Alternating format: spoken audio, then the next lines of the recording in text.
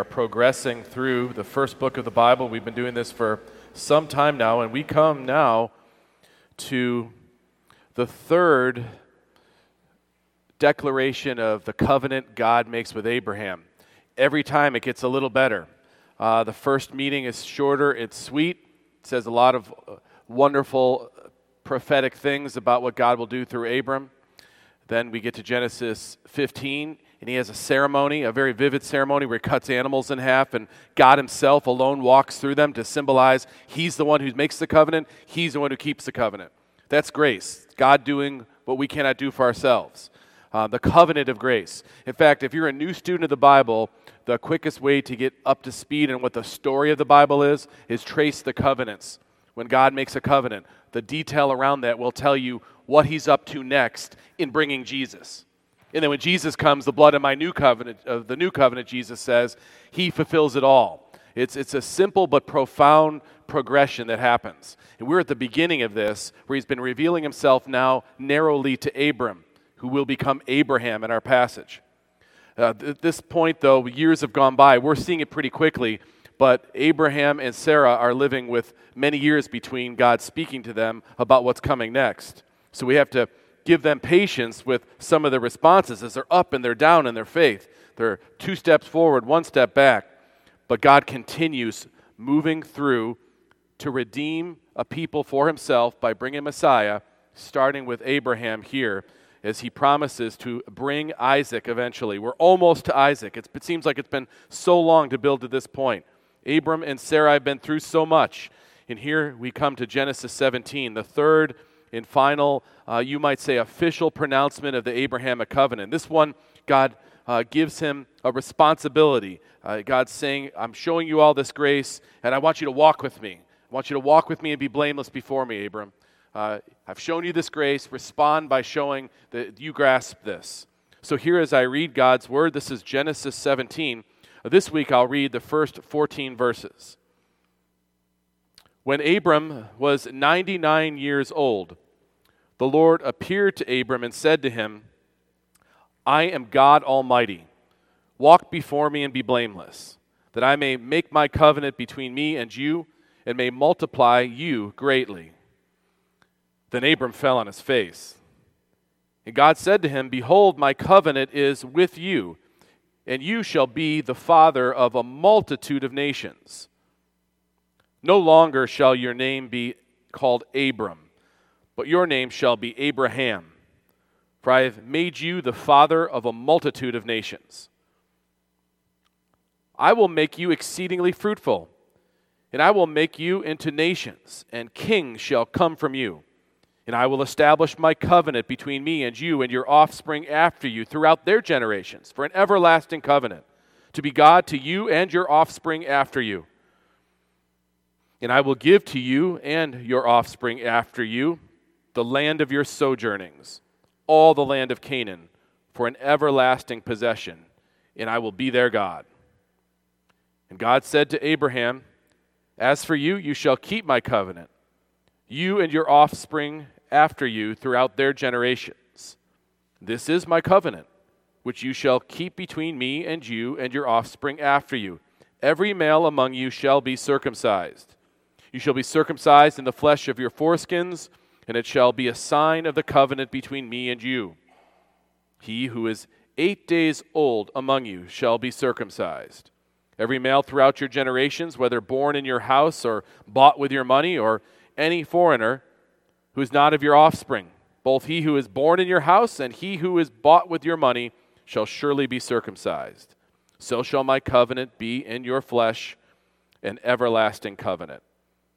Any uncircumcised male who is not circumcised in the flesh of his foreskin shall be cut off from his people. He has broken my covenant. Let's pray together. Father, your word is truth, so sanctify us by it. By the ministry of your Holy Spirit, please give us understanding that we might apply your word to our lives. Lord, by your Spirit, may you overcome those many weaknesses that come from the one who speaks. Please sanctify your people. In Jesus' name, amen. We've been watching lots of ups and downs here in the life of Abram and Sarai. If you want to think about it in terms of a chronology, back in Genesis 12, when we first met Abram, he was 75 years old. 75 years old. He lived, even in those days, that was getting into old age. And he lived quite a life already in the Ur of the Chaldeans. Had amassed quite a bit of material wealth already at that moment. And in Genesis 12, at age 75, God says, go from your country. Leave this place, leave your kindred, and leave your father's house. Go to the land that I will show you. And the work of faith shows itself first in Abram here as he obeys God and he goes to the promised land. God says, I will make you a great nation. He's 75. He has no children yet. I will make you a great nation. I will bless you and make your name great so that you will be a blessing. So not only will I give you children, I'm going to give you a great nation that comes from you. I'm going to give you all sorts of stuff, and you'll be a blessing to the nations. And he goes at age 75. Now, 3 years later, he's 78, about 3 years later. In Genesis 15, this is the second time he speaks very clearly to Abraham about the covenant that he is making with him. He says, fear not, I'm with you, Abram. You shall have your very own son with Sarai. He's still wondering, I'm 78, no children yet. She's 10 years younger, she's 68. How is this possible? But God says your offspring will number like the stars number. God carried out a covenant ceremony, that vivid ceremony I just mentioned earlier. This bloody rite and ritual that God takes all the weight of it and all the responsibility about ratifying it and fulfilling it upon himself. And he promises with that vivid ceremony to Abram that he will give him a child. Well, that's at age 78. Then at Genesis 16, the passage we just studied a few weeks ago, at age 86, 8 years after the ceremony, Sarai gets impatient, insecure, anxious. Abram follows suit in his leadership, and he takes Hagar as his wife, and she bears a son, Ishmael, at age 86. This was not God's outward will for him to do. This was not what he was called to do. Yet now Abram has a son, and there's great domestic unrest going on. Sarah hates this now. She hates the arrangement. She and Hagar are at odds. 13 years go by before we come to the passage I just read this morning. Now he's 99, and Sarai is 89. 13-year-old son that Abram has is no doubt met a lot of the needs he had in his life to be a father. I mean, imagine his name was Abram, which means exalted father. Imagine the laughs people had about exalted father, 99-year-old with no, or at least 89-year-old with no kids. Now he's got one son, so he has a son. But there's great unrest in his household when we come to Genesis 17. 22 years since he first was called by God out of the Ur of the Chaldeans. Many ups and downs we've seen with Abram. Weak faith, strong faith, but a regularly renewed faith as God continues to renew his commitment to bring him a seed, the seed who eventually will bless the nations, the seed who will be the Messiah. Failures and victories on the part of Abram. God's faithful commitment, though, always stays steady. His covenant promises never wane. Ups and downs, steps forward, steps back. God's steadfast devotion to his own word and this promise he makes to Abram never loses its momentum, even if it seems like it's slowing down. Now in Genesis 17, we have the last of the Abrahamic covenant passages.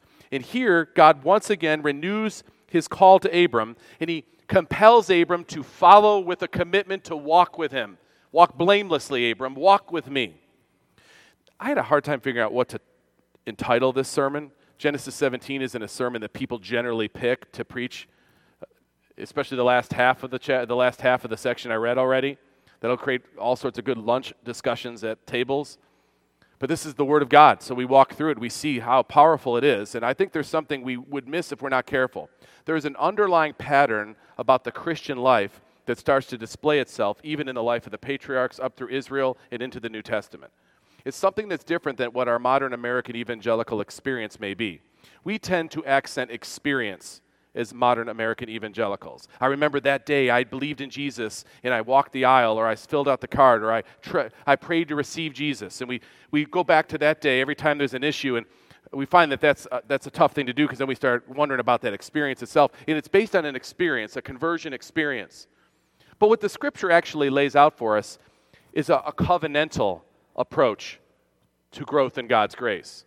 That most typically God will place you in a family or in a sphere of parents who know Christ, for all their infirmities and sinfulness and such, and whatever your home looked like. Almost everyone here, if I asked you to raise your hands, how many people were exposed to Christianity in your home, most of you would say that that's how you came to know Christ.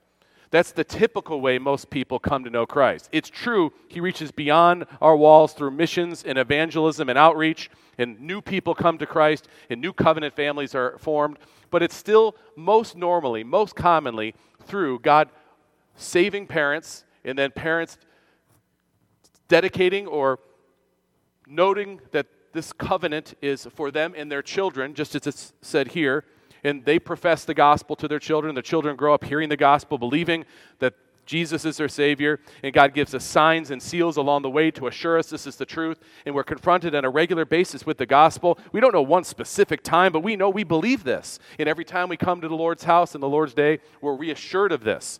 And he gives us means of grace that remind us of this truth. And there's a steadiness to it. It's not as spectacular, it's not as experiential, but it's deeper, and it's gives us a stability, a sense of there's God that we know has reached to us this way with this great grace, and we acknowledge it regularly. I almost never said to my children, do you remember the day that you received Jesus? I ask them that day, do you believe in Jesus? Do you rest in Christ? Because he is your Savior. He's who you can trust in. He's the only one you can trust in. And that's a regular message, personally and corporately. And that's what we see on display. God's telling Abram how he should look at his faith and how it should be propagated as he goes forward. And we see it unfold in the Old Testament with even greater power in the New Testament. Christ, who is altogether forecasted here, comes and fulfills what he is forecasted to come and do. We have a picture here of how God generally fulfills his promise. It's starting to unfold in Abraham's life. Let's look at it together. If you see the first two verses with me, you'll notice he's calling again to Abram. After some years, 13 years have gone by since he had a word with Abram in person. He appears to Abram, and you know that there had to have been lots of strife that had been developing over the years with Ishmael, no other son coming to Sarai. I'm sure Sarah had given up in her mind and heart about the possibility of having her own child. And Abram was probably busy with the son he had. And there's this lull in the action, you might say, the revelation action anyways. And then we come to verse 1, 13 years after chapter 16. When Abram was 99 years old, the Lord appeared to Abram and said to him, and notice the address God makes. It's the first time he uses this title for himself with Abram. I am God Almighty. Walk before me and be blameless. Let's spend some time considering this phrase. I am God Almighty. Walk before me and be blameless, that I may make my covenant between me and you and may multiply you greatly. I am God Almighty. That means I'm the God who can do whatever he says he can do. It's El Shaddai. El meaning God. Shaddai, it relates to the mountains and the impassability of mountains. You can't get by mountains, and you can't move mountains. In antiquity, if you were traveling and trying to pioneer somewhere, you would get to the mountains and you couldn't go past them. They're too powerful to get by. You were stopped in your tracks. El Shaddai means God cannot be overcome, the all-powerful one. I am God Almighty. I am El Shaddai, the God who can do anything. So if I say that a 99-year-old man can father a child and an 89-year-old woman can have a baby, then they can. And these promises I've been telling you, Abram, are about to happen. El Shaddai is talking to you, God the Almighty. And this is the designation that we should keep close to our minds and hearts, that he is the all-powerful one in our lives. He can overcome any of your inadequacies, any of my inadequacies. Our weaknesses are more than made up for by God Almighty. He's able to keep his great and precious promises because he's God Almighty. He's able to do what he says he'll do in his word because he's God Almighty. He's able to protect us from ultimate harm because he is God Almighty. God could take weak, frail, stumbling believers and make us fruitful because he is God Almighty, just like he did with Abram. A renewed covenant calling from El Shaddai, God Almighty. But notice what he then requires of Abram. We should not miss that to this point, all we've been hearing of these covenant expressions on God's part, Genesis 12, 15, now 17, is all that God is going to do, what he's doing, how he's going to do it. And now he's saying, in light of all this, I am God Almighty. Walk before me and be blameless. Now, to be clear, he's not changing or adding terms to the covenant. Now, you have to now walk a certain way and be perfect so that you can keep what I've been promising and been doing for the last 22 years in Revelation to you. That's not what he's saying. That's not what he's doing. He's calling Abram to walk close with him, to be intimate with him. Things are about to ramp up insofar as the covenant being fulfilled. Walk closely with me and don't waver in your faith, Abram. Trust in me. Trust in what I'm saying. God Almighty is saying this to you. Walk before me means open your life to every moment with God. Now, here's the thing. God sees every moment of your life. But me acknowledging that God sees it and cares about it all, changes the way we evaluate our actions. When we really stop to think that God's watching me with my friends. He's watching me at work. He's watching me at study. He's watching me when I'm in private.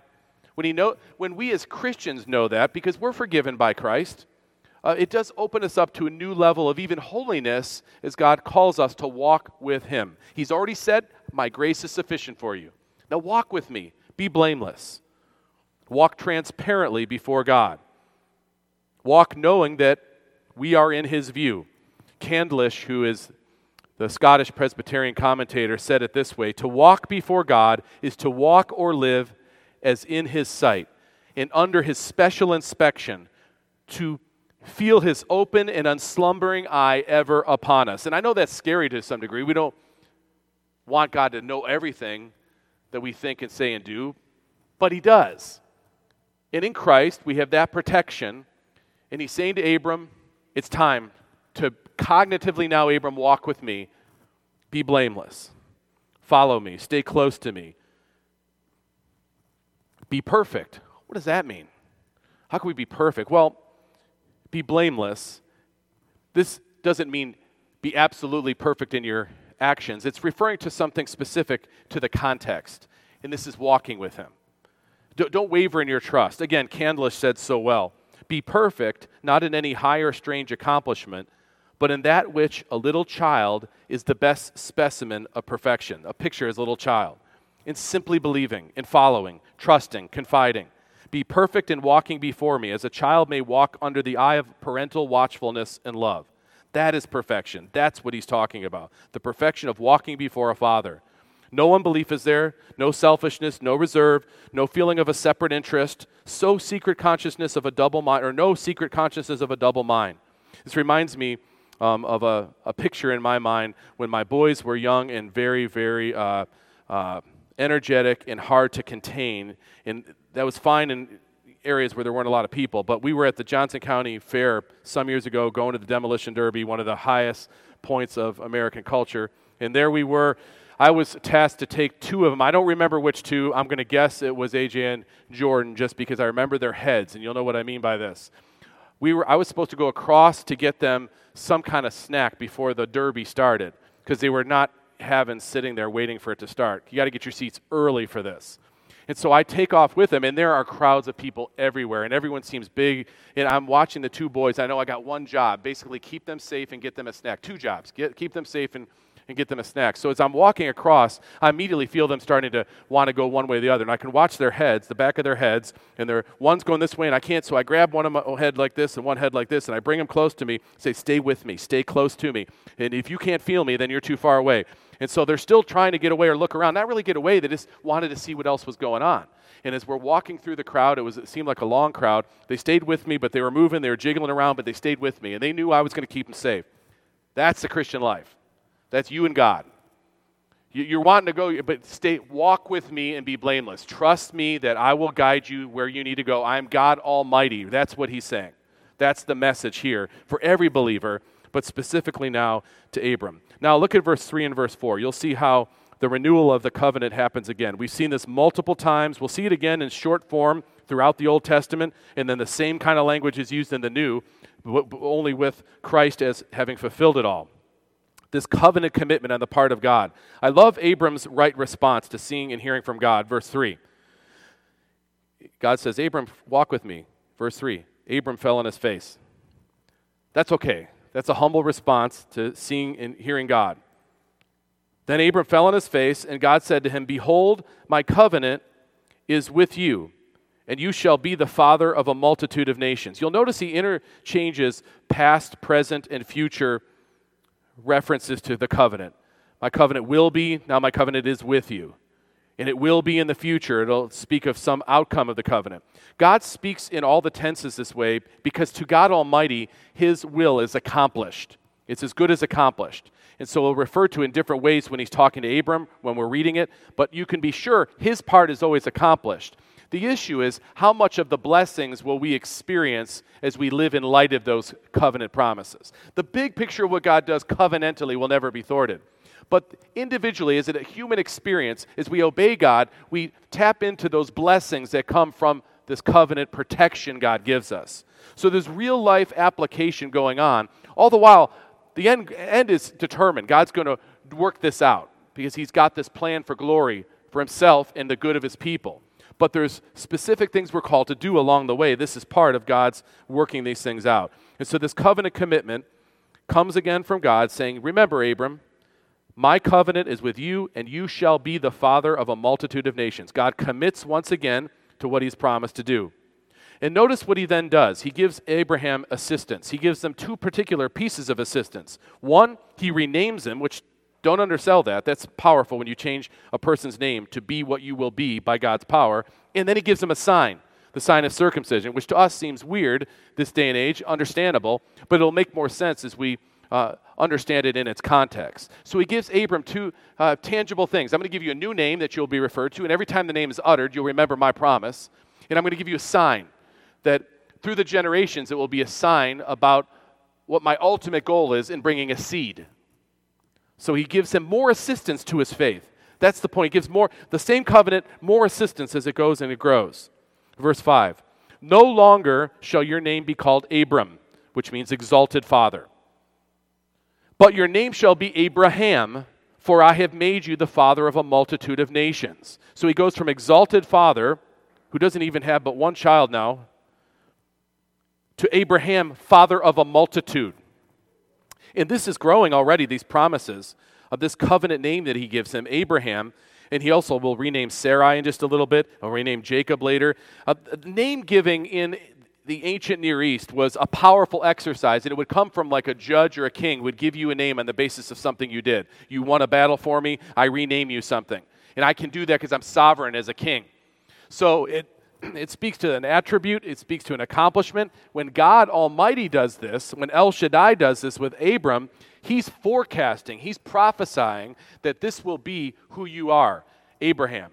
So now as you walk through your life, your name will be uttered, a father of a multitude. At 99 with a 13-year-old son, I'm going to call you a father of a multitude. Because God can do this. This is a powerful thing to change his name. This changes his identity. This changes who he is and what he does. It says in verse 6, "I will make you exceedingly fruitful, and I will make you into nations, and kings shall come from you." Not only like before, I'll make of you a great nation. Now I'll make a multitude of nations. Ishmael will have nations too. I'll make a multitude of nations. And in addition to this, in addition to making you nations, I'm going to have kings come from you. You'll be given a great progeny, and Saul will come from you. David will come from you. Josiah will come from you. Hezekiah will come from you.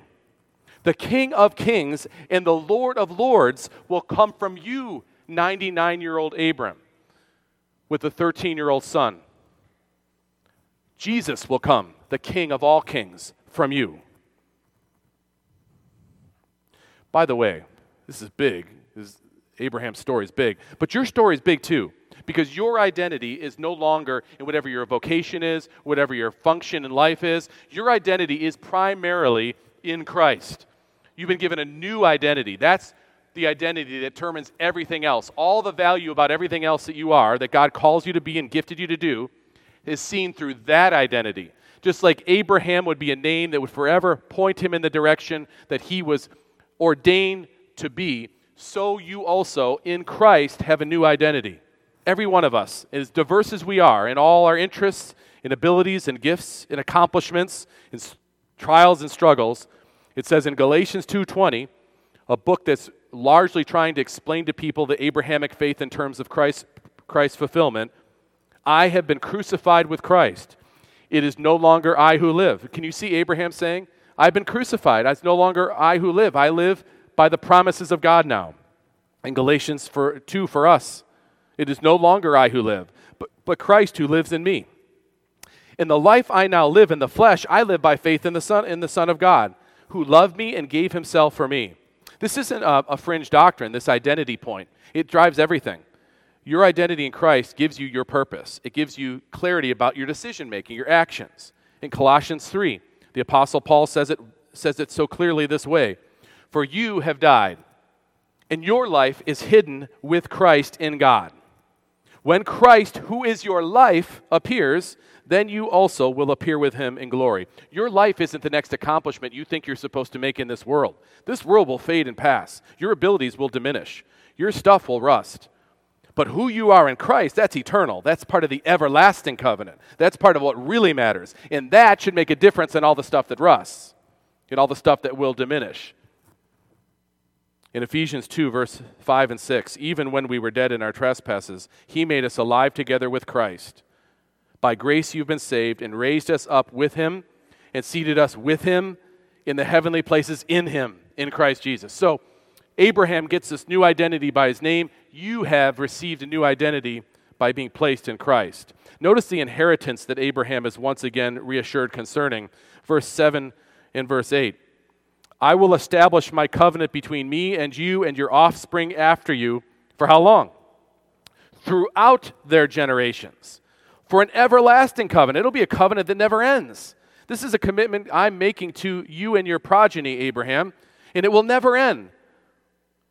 To do what? To be God to you and to your offspring after you. This covenant favor shown by God will not only be conferred on Abraham, but there will be many who benefit from this promise, this inheritance, this godly inheritance. Now I want to pause for just a moment and bring to your attention this theme of seed again. Notice in verse 7 you see offspring multiple times mentioned. Offspring. We'll see it several times in the passage. This can also be translated from seed is the other word you'll see in other translations. And the seed here is important, and it's particular, and Paul helps us. We wouldn't gather this up front if it weren't for Paul's help here later through Christ. The seed theme has come through Genesis 3, the promised seed of the woman who would crush the head of the serpent, the seed who would be the second Adam, the seed who would be our Messiah, the seed that God preserved through Noah and the flood, the seed that God identified as coming through Shem. He starts to narrow down from Noah to Shem. And then he identifies the seed, the offspring, coming from Abraham. That's where we are now. He's narrowing down so we know where the Messiah will come, or whom the Messiah will come from. So it's not really about Abraham's ethnic family here, his actual literal progeny. It has something else forecasted. It's true that from his literal self will come eventually the Messiah.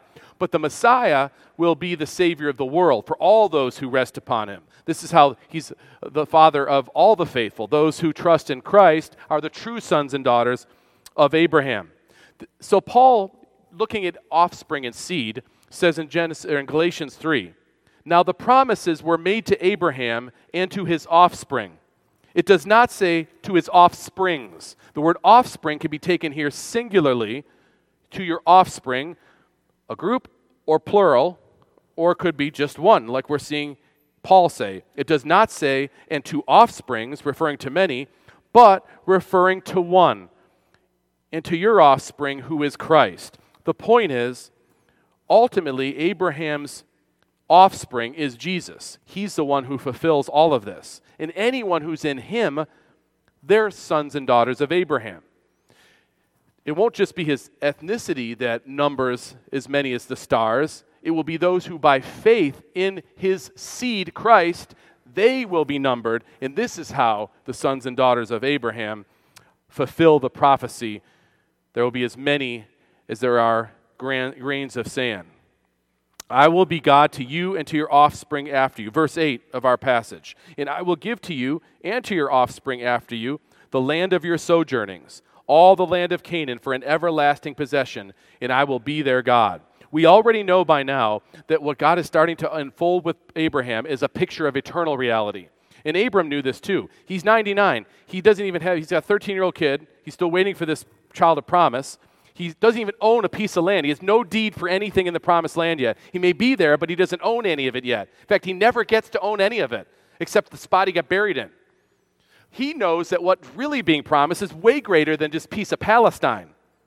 It says in Hebrews 11, he was looking forward to the city that has foundations, not the stuff that comes and goes as nations come and go, but I'm looking for something eternal, Abram's saying, and he knows that God's going to give it to him.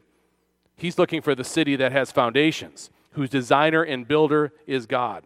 Back to verse 8. God says to him, and I will give to you and your offspring after you the land of your sojournings, all the land of Canaan for an everlasting possession, and I will be their God. He's picturing the ultimate eternal state, the resurrected reality. That's what he has Abram looking forward to. Galatians 3, verse 7, know then that is those of faith who are sons of Abraham. Now look at verse 9 through 14, and you'll see this sign given. He was given a new name. Now he's given a sign, a covenant sign, which is also basically works as a seal as well, an assurance that God's promise is true, that what God has declared is true. Back in verse 2, it says, I will make my covenant between me and you. Then he says in verse 9, to Abraham, as for you, you shall keep my covenant. So he'll make his covenant, then he says, you shall keep my covenant. What's his covenant here? What is he talking to specifically here? Obviously, it's related to his greater covenant of grace, but what in particular is he calling on Abraham for? As for you, you shall keep my covenant, you and your offspring after you throughout their generations. Okay, what shall they do throughout the generations? Well, verse 10, this is my covenant which you shall keep between me and you and your offspring after you. Every male among you shall be circumcised. So he's giving him a sign, a particular sign. Again, it's foreign to us in our thinking, but in these days it made sense. It was something that was practiced beyond Israel. But normally when circumcision was practiced, it happened when boys became men. It was like a rite of passage that spoke something about their ability to be fertile, that their house would continue, that their name would continue. And it was believed, and there's some proof to this, that there was an hygienic purpose for this as well that helped with fertility in those days. And so there would be nations that would do this. But there's something different here about the way Israel is applying it.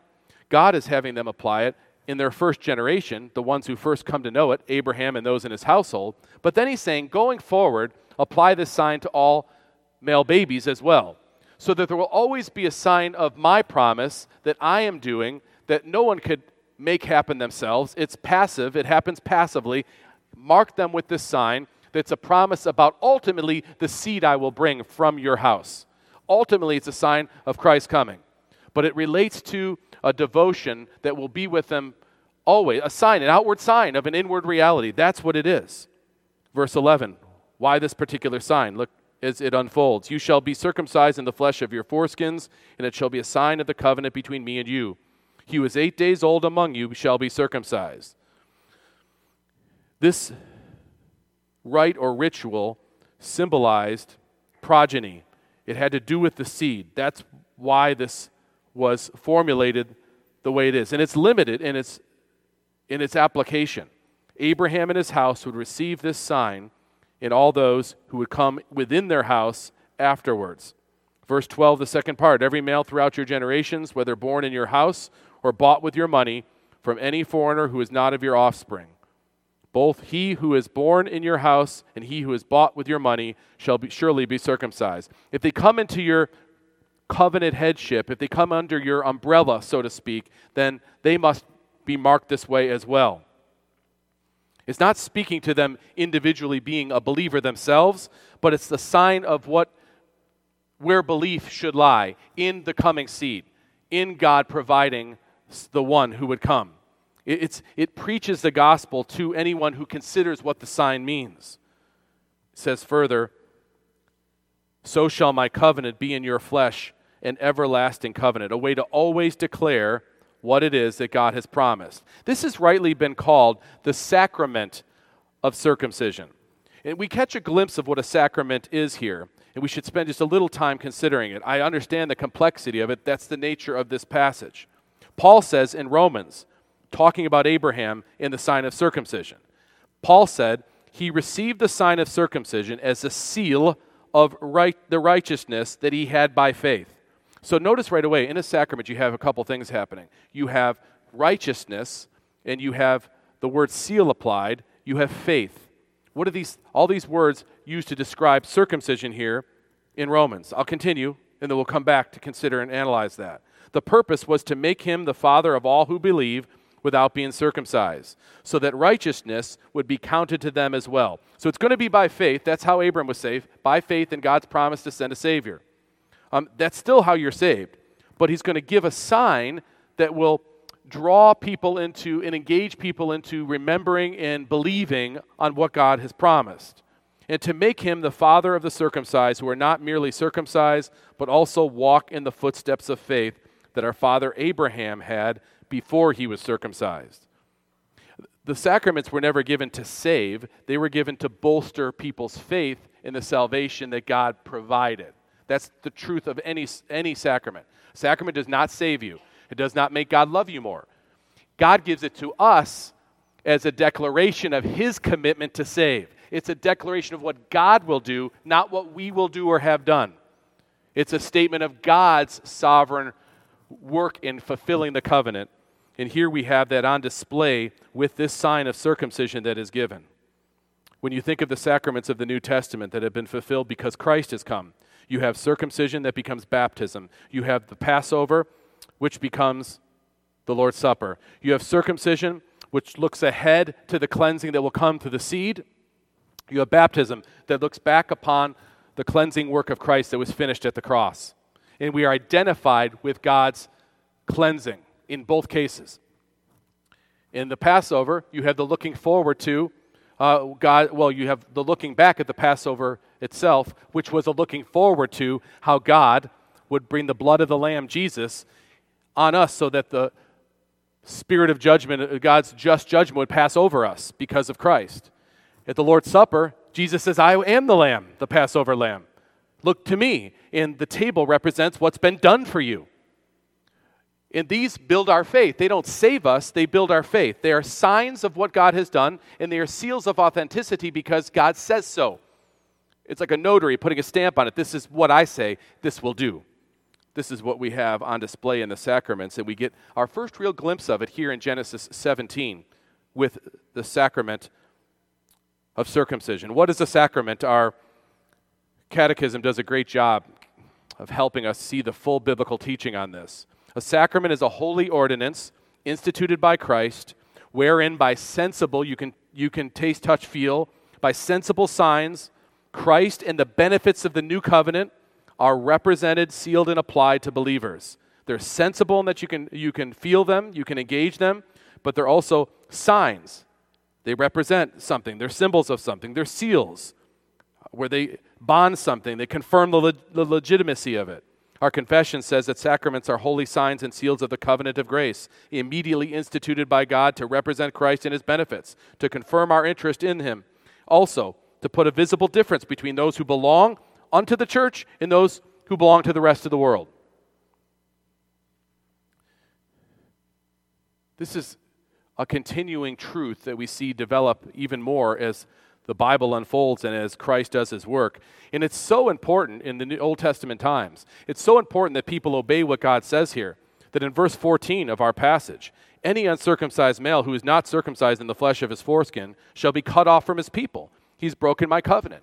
God says, I will be your God, and you will be my people. I will save you. I will give you an eternal rest. I will give you this, and I will give you that, and I will be your God. Mark yourself with the sign of the covenant. No, I won't. Then you're not in me. If you don't see this, so that's what he's telling them in this stage of Revelation history. This is one of the main arguments, you might say, from the Presbyterian perspective of why we apply baptism to our babies. Not because we're saying they're saved, we're saying that God makes a declaration about how salvation happens, and we as Christians who believe this ought to apply it to our covenant children. They're not little pagans. They're born into the covenant. By God's grace, he put your children here where they'll only ever hear the gospel. And you'll know the gospel. And you'll never let a day go by that your child doesn't know the gospel. I don't know any parent, even one who doesn't think you should apply baptism as a baby, I don't know any parent who doesn't constantly tell their children what the gospel is, how they must rest in Christ. You have to trust in Christ. From the time before they can understand what I was saying, before they go to bed, I'd say trust in Jesus, rest in Christ. I still tell them at 23 years old. That's still what I tell them. That's the same message. It never changes. In fact, this is what I'm talking about when you see the covenantal approach to the family. You have God declaring salvation. If you believe salvation, it's because he's given you eyes to see it as a parent. So you believe it, and you believe, and it's counted you as righteousness, Jesus' righteousness. So what do you do next? Well, I apply the sign to my child. The sign will point my child to the fact they need to trust in Christ. And I'll be telling them they need to trust in Christ. They'll be hearing it from the Word. They'll know it from the sacrament. Then they'll see on a regular basis the body of Christ partaking in the sacrament that says what? That your salvation is in the finished work of Christ. It never stops. The proclamation of the gospel is every day, all the time for Christians. That's the covenant faith. Just as it unfolds in the Old Testament, God says, write it on your eyelids and on your doorposts and on everything. Everything I've said about the gospel, say it over and over and over again. That's the Christian life. That's the family Christian life. And we don't presume, but we can be sure that God will be doing a work in our families. And we look to hear a sound profession from our children who can say clearly, yes, I rest in Christ. But we don't think they're pagans until that moment. We think that God's promises matter, and so we walk with God humbly, and we're ups and we're downs, and all the stuff that's true the way Abraham lived is true for our children too. And it's not spectacular, but it's stable. And in the end, we fall back on what is true. God has accomplished salvation in Christ. Do you believe on him? That's different from creating an experience that's based on someone realizing they needed Jesus as their Savior and prayed to receive him into their heart. That's not lingo the Bible uses. That's American individual choice language about how I've got to have an experience to bank on. The problem with that is when the troubles come, the ups and the downs come, did I really believe back then? Did I really have that experience? Was that experience real? Don't worry about experiences. Forget experiences. It doesn't matter when you pray to receive Jesus. Right now, do you know you're a sinner? Do you know the only way you could be right with God is to rest in Christ? That's what matters. That's covenantal language. That's the language I believe the Scripture lays out as it unfolds with even more clarity about who Christ is. And there should be not any person here, no matter how old you are, that is sick of hearing me talk about the gospel. And there should be every young person on the edge of your seat wondering how you can be right with Christ. And knock off the stuff you're doing if you're doing something you shouldn't. And walk blameless. Walk with me, God says to you. Walk blameless. Walk with me. I think this is what we'll see unfold in the lives of the patriarchs. You'll see it happen so imperfectly along the way, leading up finally to Christ, when he shines so brightly. And everything will point to him. Pointing forward to him up to this point, and now looking back at him with this great, great love we have for his beauty in all that he has accomplished for us. Let's pray. Lord, thank you for the covenant of grace, for your covenantal commitment to us that unfolds throughout the Scriptures. I thank you for the covenant revelation that we read here with Abraham, this revelation about a sacrament that you give, something that has a special significance in the life of a believer and believers who follow after. Lord, I pray now as we even participate in one of these sacraments, the Lord's Supper, that we would be bolstered in our faith, that we would be refreshed in our faith, that we would not look back and hang on to an experience, but we would look now unto Christ and rest in him wholly. I pray this in his name. Amen.